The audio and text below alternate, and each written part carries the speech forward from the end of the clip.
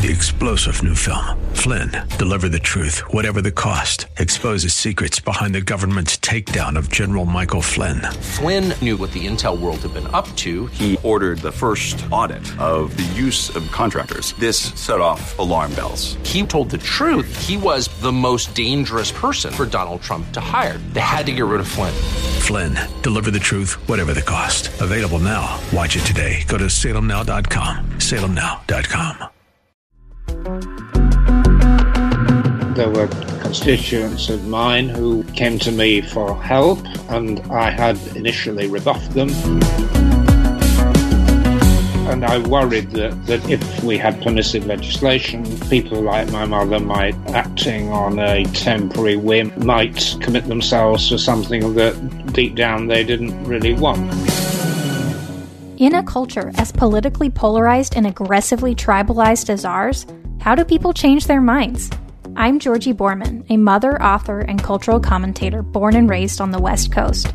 I want to know what we can learn from people who've been on both sides of contentious issues, whether they end up on the right or the left. That's what this podcast is about. Welcome to the 180 Cast. There are a sufficient number of compelling cases of people who need some legal provision to protect them from criminal prosecution.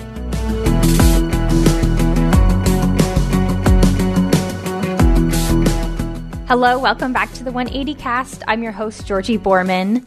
You might recall a couple months ago, I talked with Christopher Ford, who is a disability rights advocate in New Zealand, about assisted suicide. He had changed his mind from supporting it to absolutely opposing it, and his country will vote in November on whether their country is going to legalize the practice. Even in the middle of a pandemic, perhaps especially in the middle of a pandemic, the ethics of end-of-life care matter tremendously.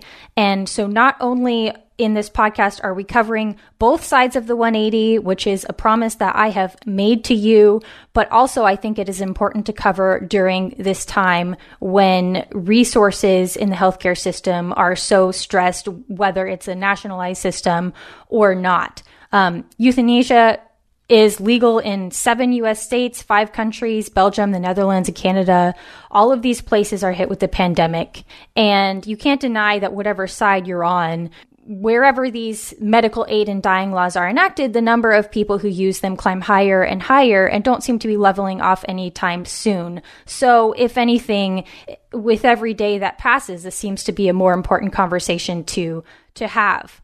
And we've seen that these laws follow almost a set pattern of evolution, expanding from covering only the terminally ill to allowing prior consent to the disabled and even to minors. And if aid and dying laws are about dignity and autonomy, then, well, one of the questions we must ask ourselves is, why would we deprive others of the same rights? And why would we restrict it to certain groups? So these are the questions that we're grappling with, and hopefully we can get some answers today. And now that we have the COVID-19 crisis, we have to put it in the context, as I said, of those scarcity of resources. These are really grim questions, but I don't think that we can flinch in examining them. Not if we want civilization to continue. My next guest is a former MP for Twickenham in London, England. He was the leader of the Liberal Democrats from 2017 to 2019 and the Secretary of State for Business, Innovation and Skills from 2010 to 2015. I found an article he wrote for a site called LibDem Voice, I can talk, about about why he changed his mind on the subject. And so, of course, I had to speak to him about his 180. Vince Cable, thank you so much for coming on the 180 Cast. Thank you. I'm very happy to pursue the conversation. Do you want me just to introduce how I got to this point, or would you like to pose questions? Well, before we get started, I just want to just remind the listener really quick that we release episodes every Friday, so don't forget to subscribe so you can stay notified of that, and share the podcast if you found it interesting. Today's episode is sponsored by MyPillow. More about them in a little bit. So you used to oppose assisted suicide. So can you take me back to that mindset and why you believed what you believed and what your reasons were at that point?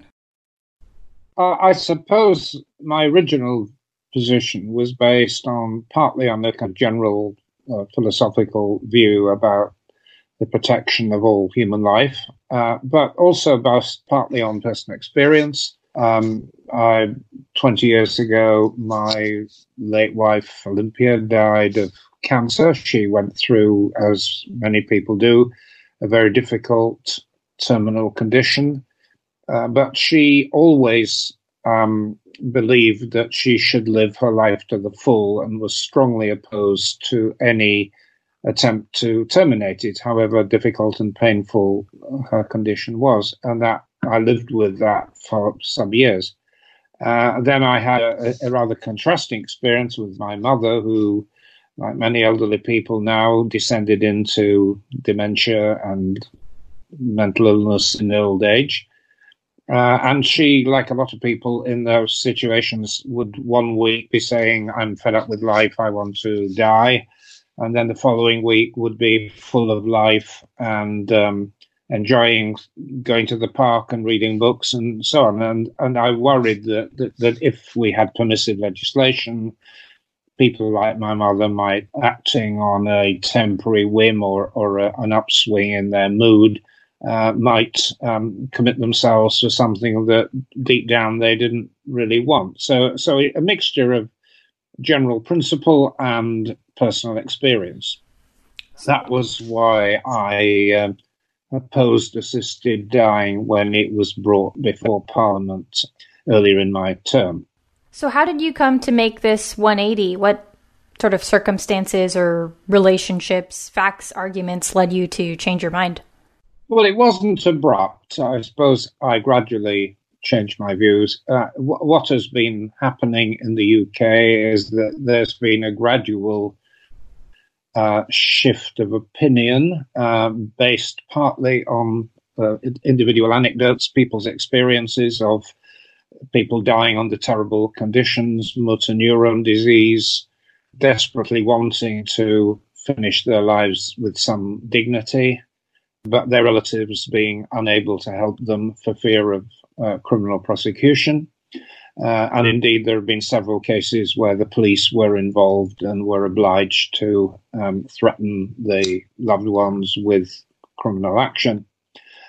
Because I was a member of Parliament, there were constituents of mine who were in that position and came to me for help, and I had initially rebuffed them, but when I considered several of these cases, I found it very difficult to see why people who were perfectly lucid and clear in their commitment and indeed their love for each other should be denied that freedom.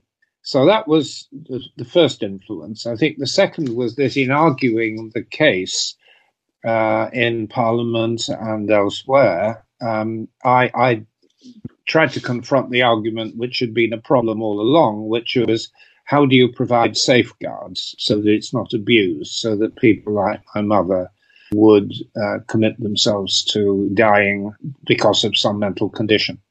And it was fairly clear that a great deal of thought has now been given to this by the various professional medical bodies and others. And I think there is now a clear understanding of the type of safeguard that needs to be introduced, that it should relate to terminal conditions, that there should be quite explicit consent judged by a medical practitioner or two, and if necessary, a psychologist, that this consent is given by somebody of clear mind. I mean, one can argue about how the legislation can be phrased. And indeed, I was going to bring in legislation had Parliament not been cut short by Brexit. I would have introduced into the legislation fairly substantial safeguards to make sure that it was not being used by people with mental illness, depressive conditions, people with senility, and so on. So it would be assisted suicide would be allowed under a very narrow range of conditions. Those cases that you initially mentioned where the people were very lucid, do you recall any other details of those cases? Were they suffering tremendously, like physically, and that couldn't be alleviated, or was it psychological suffering?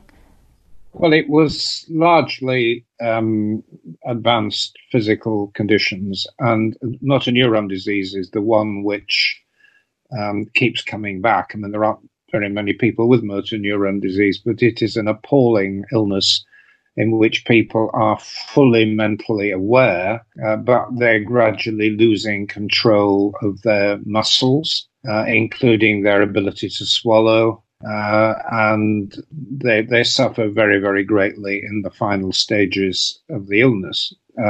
And there were those and some others that have been publicized in the press or been part of campaigns or been part of legal actions.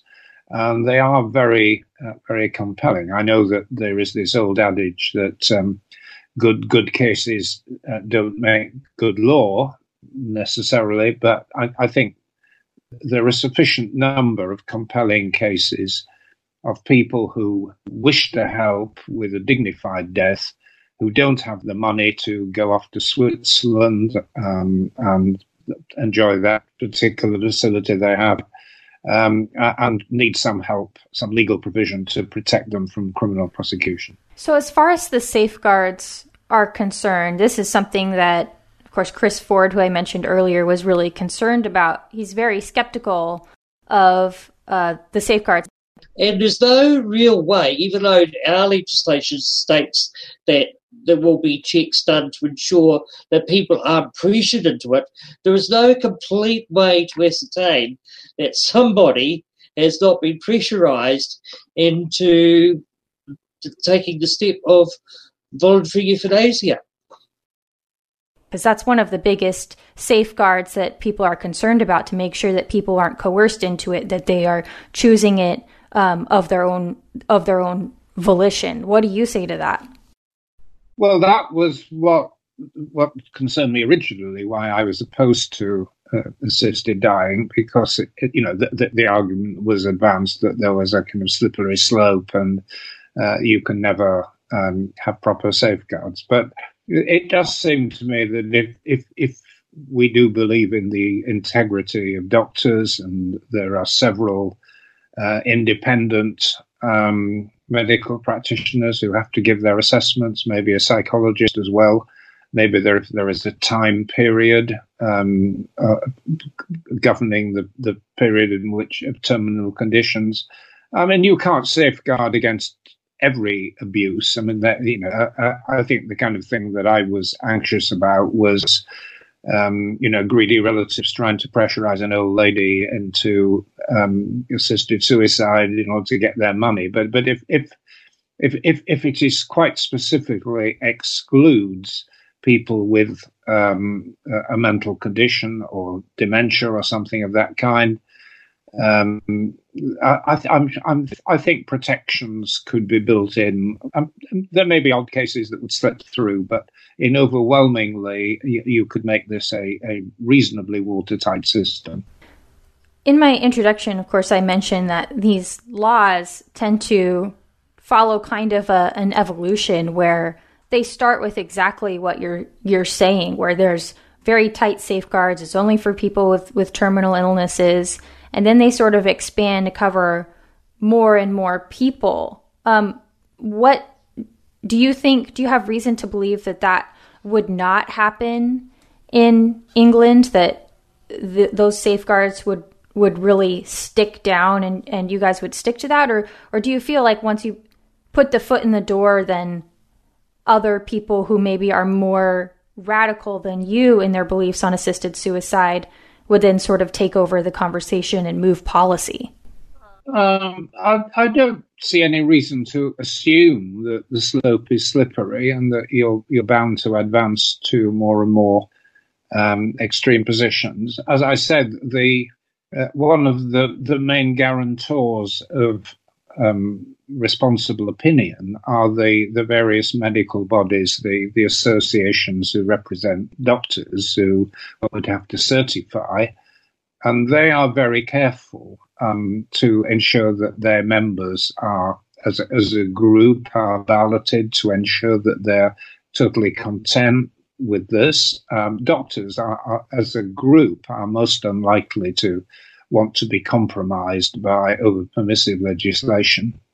And act as a generally conservative force. So I see no reason why this should continue to escalate. And if you consider something like abortion, which is also involves fundamentals around human life, the legislation was introduced in the UK, 50 years ago, something of that order, and the set of conditions haven't been liberalised. Indeed, there are pressures to tighten them somewhat, and certainly the idea that one thing leads automatically to another. There's no logical or historical reason to believe that will happen.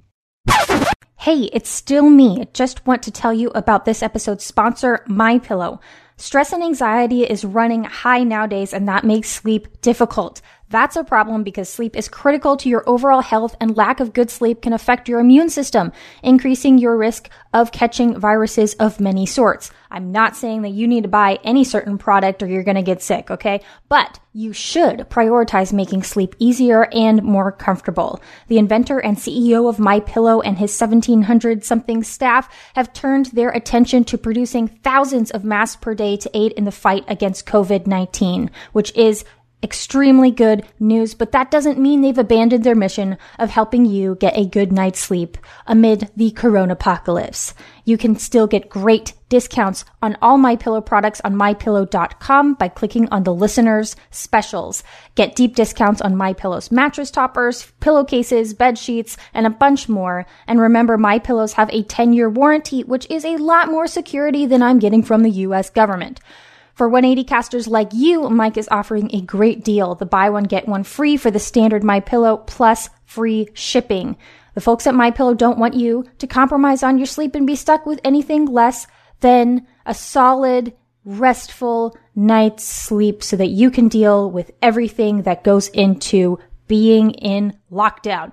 And Mother's Day is coming up. If you notice that your wife is tossing and turning, think about what you can do to get her a good night's sleep. That is probably the thing she most wants out of life as a mother, speaking from experience. And MyPillow is offering a 60-day money-back guarantee, so orders placed between now and the end of April will have their 60-day money-back guarantee extended through July 1st, 2020. Go to MyPillow.com and click on the radio listener specials for the buy one, get one free offer on Giza sheets, which are Egyptian cotton. They're available with deep pockets so that they don't pop off the corners of your mattress, even with a pillow topper, because that's the most annoying thing ever. Plus, there's free shipping. Enter promo code 180CAST, that's 180CAST, or call 800-506-2641 for awesome specials. That's 800-506-2641. Use promo code 180CAST and let them know we sent you. All right, back to it. So what do you make of the way that the numbers have climbed in the countries and states that have legalized it? Sociologists have noted for some time that normal, quote unquote, normal suicide, hopefully nobody ever thinks suicide is truly a normal thing, but suicides where people take their life with a gun or they hang themselves or poison themselves, that kind of suicide in fact acts as a sort of social contagion. And within peer groups at high schools, for instance, you see sort of clusters of suicides, and some people are starting to wonder if the same thing might be applying to legal assisted dying and may account for why the numbers have risen so rapidly. In the Netherlands, about 4.5% of their deaths are accounted for by assisted suicide. So what do you make of that? Is that a really bad argument? Is it a point you would concede? What do you think? Oh, the Dutch case is not really relevant to this argument. I mean, they have effectively legalized euthanasia in Holland, as I understand it. Mm-hmm. It's a very permissive regime. I mean, it may something's come out of the Dutch culture. To certainly in the UK, there's been no wish to go down the Dutch road, and to insist that safeguards should be very tight. One thing I should add is that when I introduced a debate in Parliament on this a few months ago, quite a lot of MPs came forward with very, very moving accounts of their own relatives and friends who had been put in an impossible position by the absence of assisted suicide. And several of them, like me, had started off with a much more socially conservative position, and they represented people across the political spectrum. So I think we have been, if anything, too careful and too cautious on this issue. Were many other members of Parliament moved as you were in hearing those testimonies? Yes, and the debate we had, which you can probably find on the record, I spoke on it. My colleague Norman Lamb also spoke very movingly. An MP called Nick Bowles, an independent Conservative, was very, very moving indeed. A Labour MP, Paul Bromfield from Sheffield, described in graphic terms how his father had tried to kill himself, and indeed I think had succeeded in a rather painful and unpleasant way, because he was denied help through assistance. And I hadn't realised until I heard that debate quite how many people were living with this agonising problem. There were people on the other side of the argument, but mostly they were arguing from a rather abstract theological position rather than from the practicalities.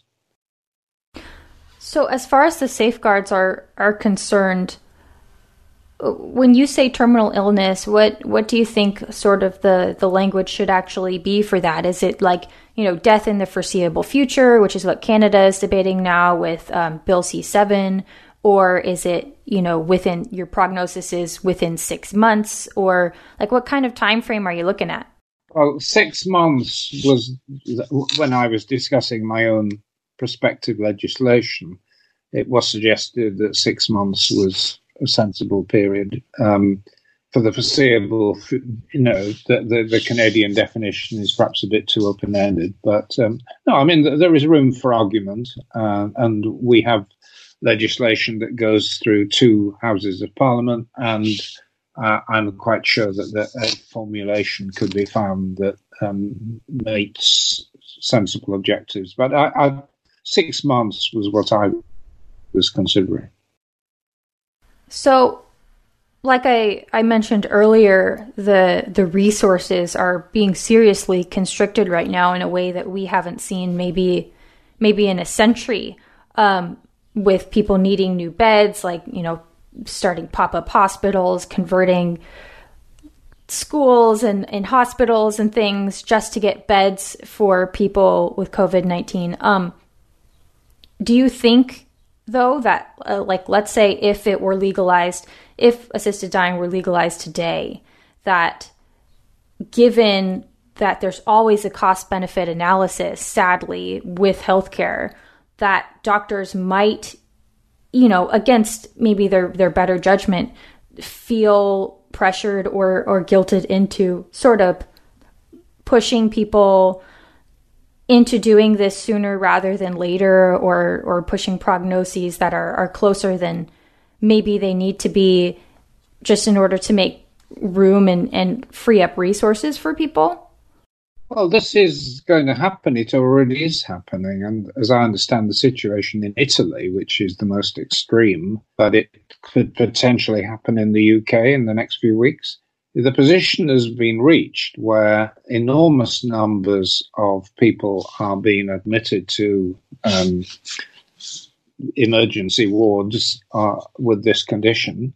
And you can typically get a situation where there are 60 patients in an extreme state, but only 20 ventilators are available. And the question arises as to who should be given these ventilators. Should it be on a first-come, first-served basis, which is pretty arbitrary and often very unfair. Or perhaps a more rational basis would be to say for the clinicians to be able to make a judgment as to who has the best life expectancy. And in practice, they are having to make those judgments in Italy at the moment. They're quite open about it, and they're having to select people on the basis of age, for example, which is rather alarming when I'm 77, probably one of the early casualties. But what is right, it seems to me, is that this horrendous life-death decisions shouldn't just be left and imposed as a burden on the doctors, who are under enough stress anyway. But that as a society, we should engage in a proper debate about this and accept that if there has to be a rationing of life-saving equipment and treatments, to give the doctors some clue as to what would be the proper and ethical way of dealing with it. Yeah. I mean, in that sense, I'm sure you're talking about a lot of people who are on ventilators, maybe for other illnesses where you might need to pull the plug to save somebody who has a better chance of recovering. Well, that kind of moral dilemma does arise with people who, as you know, who are in comas, and you do hear of some very extreme cases which have to be taken to court to deliberate upon, but under normal circumstances, the medical profession is very reluctant to pull the plug, but only if relatives concur that there is no hope of resuscitation. So, these are very difficult ethical issues with which medics have to confront on a day-to-day basis. Under this epidemic, we're going to find much more acute choices. Yeah, under such an emergency situation, do you think doctors are still obligated to get family members on board with doing something like that, or even get family members on board with supporting somebody's decision to be euthanized if that were legal? Well, obviously, as far as possible, consent should be sought. But the situation I described, which I believe is now happening in Italy, where doctors are having to ration life-saving treatment and equipment, they ultimately have to make the decision as to who should be saved and who shouldn't. And it's an utterly appalling and invidious situation, but it is what is happening. And I can see this happening in the UK before long, probably in the United States, where the epidemic is getting out of control. Yeah, my state is on lockdown now as of yesterday, so it's I never expected to live through something like this, but here we are. It feels very surreal. I don't know about you, but it kind of feels like you're living inside of a political TV drama or something like that. It's just insane. Well, it is, and it's the word surreal is all too true. As it happens, I'm in self-isolation because I'm classified as vulnerable because I'm over 70. I'm not quite sure why, but I am. And I've just returned from Australia, and as an overseas traveller, I'm requested by the government to maintain self-isolation. But I'm in my wife's cottage in the middle of the New Forest, which is one of the most beautiful places in the world, and I'm going out every day with her on long walks in exquisitely beautiful scenery with the bright sun. It's on one level, it's wonderful, but on the other hand, this appalling pandemic is raging all around us. It's very difficult to reconcile those two things. Yeah, I was just going to say, like, how do you fit both of those things in your brain at the same time? Like we just went for a family walk yesterday, and the sun is shining, and like there are lots of people out, almost like it's summertime because all of the schools are closed, but it's like everything feels normal, but then you go and look at the news and you're just heartbroken by what's happening and the terrible decisions that people have to make. But as far as the assisted suicide debate is concerned, since you've been on both sides of it, what are the biggest points that you think are most persuasive and least persuasive about the anti-euthanasia side? What do you think are points that you would grant them or that win people over, and what do you think are just things that they should just stop talking about? Well, I don't think you can stop talking about issues. Yeah, but as far as like particular arguments, key issue is safeguards, and at some point one has to make a judgment. You're never going to have absolute perfect safeguards, but the question is whether a sensible, reasonable person would judge that the safeguards and the protections through independent doctors, psychologists, or whatever, whether this is adequate. That, to me, is the nub of the debate, because we're never going to convince people who take some religious denominations do, that this is wrong in all circumstances.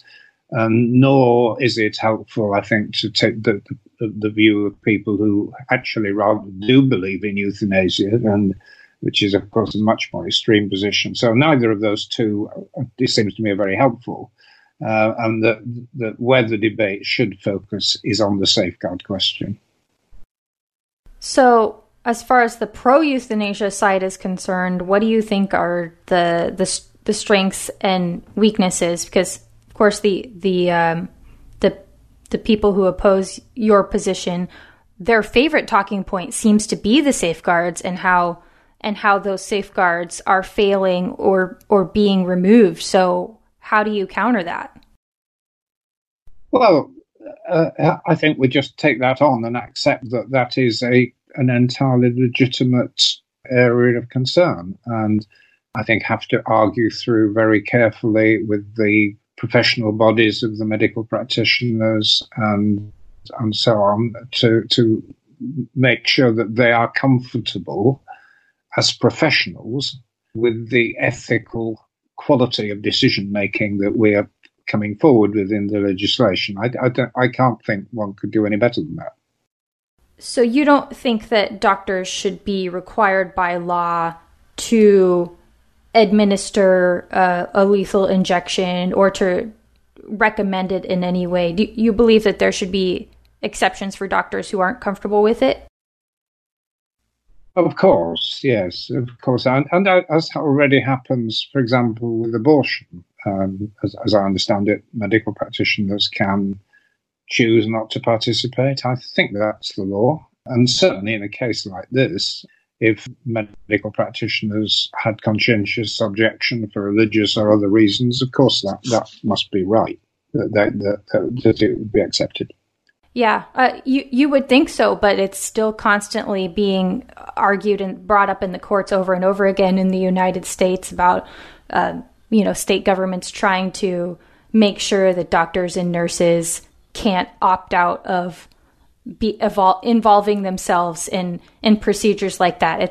It's crazy, but I agree with you. It seems pretty common sense to me. So what if you had somebody sitting next to you and you got to talking and this issue came up about assisted suicide or aid in dying, and they're like, I don't know, this just makes me really uncomfortable. That just doesn't quite set right with me. And you just had a few minutes talking to them. What sort of approach would you take to get them thinking about changing their mind? Well, I don't necessarily believe that I should change their mind. As a legislator, my job was to bring in legislation that represented a reasonable consensus rather than to have everybody's mind changed. No, I think what I would say, well, this is a very personal area of decision making. If you feel uncomfortable, then of course I respect your discomfort and the fact that this is not the thing for you. And that I started off by describing the position of my late wife, who was very adamantly opposed to terminating her life earlier than her biology allowed. So I would, of course, respect the fact that they feel uncomfortable, but I would say to them, look, all I can say is that if this happened to me and my wife also, we've taken the view that if we were facing a grossly undignified and unpleasant death, we would want a bit of help to bring it to a premature end. And that would be our personal choice, our personal judgment. And we want to have a law that enables people who feel like that to have their wishes respected. We're not imposing it on you, and we're not threatening you. If you wish to live your life the way you wish, well, that is a matter for you. It is for the benefit of the really quite small number of people who have these appalling conditions like motor neuron disease and simply would rather have the opportunity to die a little earlier in a dignified way. Thank you so much for joining me today, Vince. This has been an interesting conversation, a constructive conversation, I think a good counterpoint to the episode I mentioned earlier with Chris Ford. I think that's episode 48. I will link it in the episode description for the person listening. This gives everybody a lot to think about, on top of all of the things we're already thinking about in terms of the pandemic. But as I said, tough questions. We need to face them head on. And I think we've done that here. Okay. Thank you very much indeed. And for conducting the interview very well. Thank you. Thank you. You can follow Vince on Twitter at Vince Cable, Cable. And you can call or text the flip phone at 323-999-1802 if you are flipping out about this subject or something else I or one of my guests has said. That's 323-999-1802. You can follow the podcast on Twitter and Instagram at 180cast, where I sometimes post sound bites from these episodes. Please give the podcast a review on iTunes/Apple Podcasts. If you do like it, it does help in getting this podcast in the range of more ears. You can follow me at Georgie_Boorman on Twitter. I also have a Facebook page for you people who like Facebook. The 180cast has a Facebook page as well. I am a senior contributor at The Federalist, and I'm contributing regularly to The Post-Millennial as well, where you will find more of my lifestyle-esque, culture-oriented pieces. I do hope you join me next week and every other Friday for our breakdown sessions where we talk about the news and the big issues of our day, COVID-19 among them, of course, and talk about what really matters and try to bring some moral clarity into all of the cultural and political confusion. Until next time, seek the truth, share your values, and listen with your heart and your mind. God bless. In the middle of the struggle, Lord, let me see who I am, what I need, who I've got to be. In the middle of the struggle, Lord, let me see who I am, what I need, who I've got to be. Executive producer Kevin McCullough. Music by Reefy Craft and Joachim Nordenson. In the middle of the struggle, Lord, let me see who I am, what I need, who I've got to be.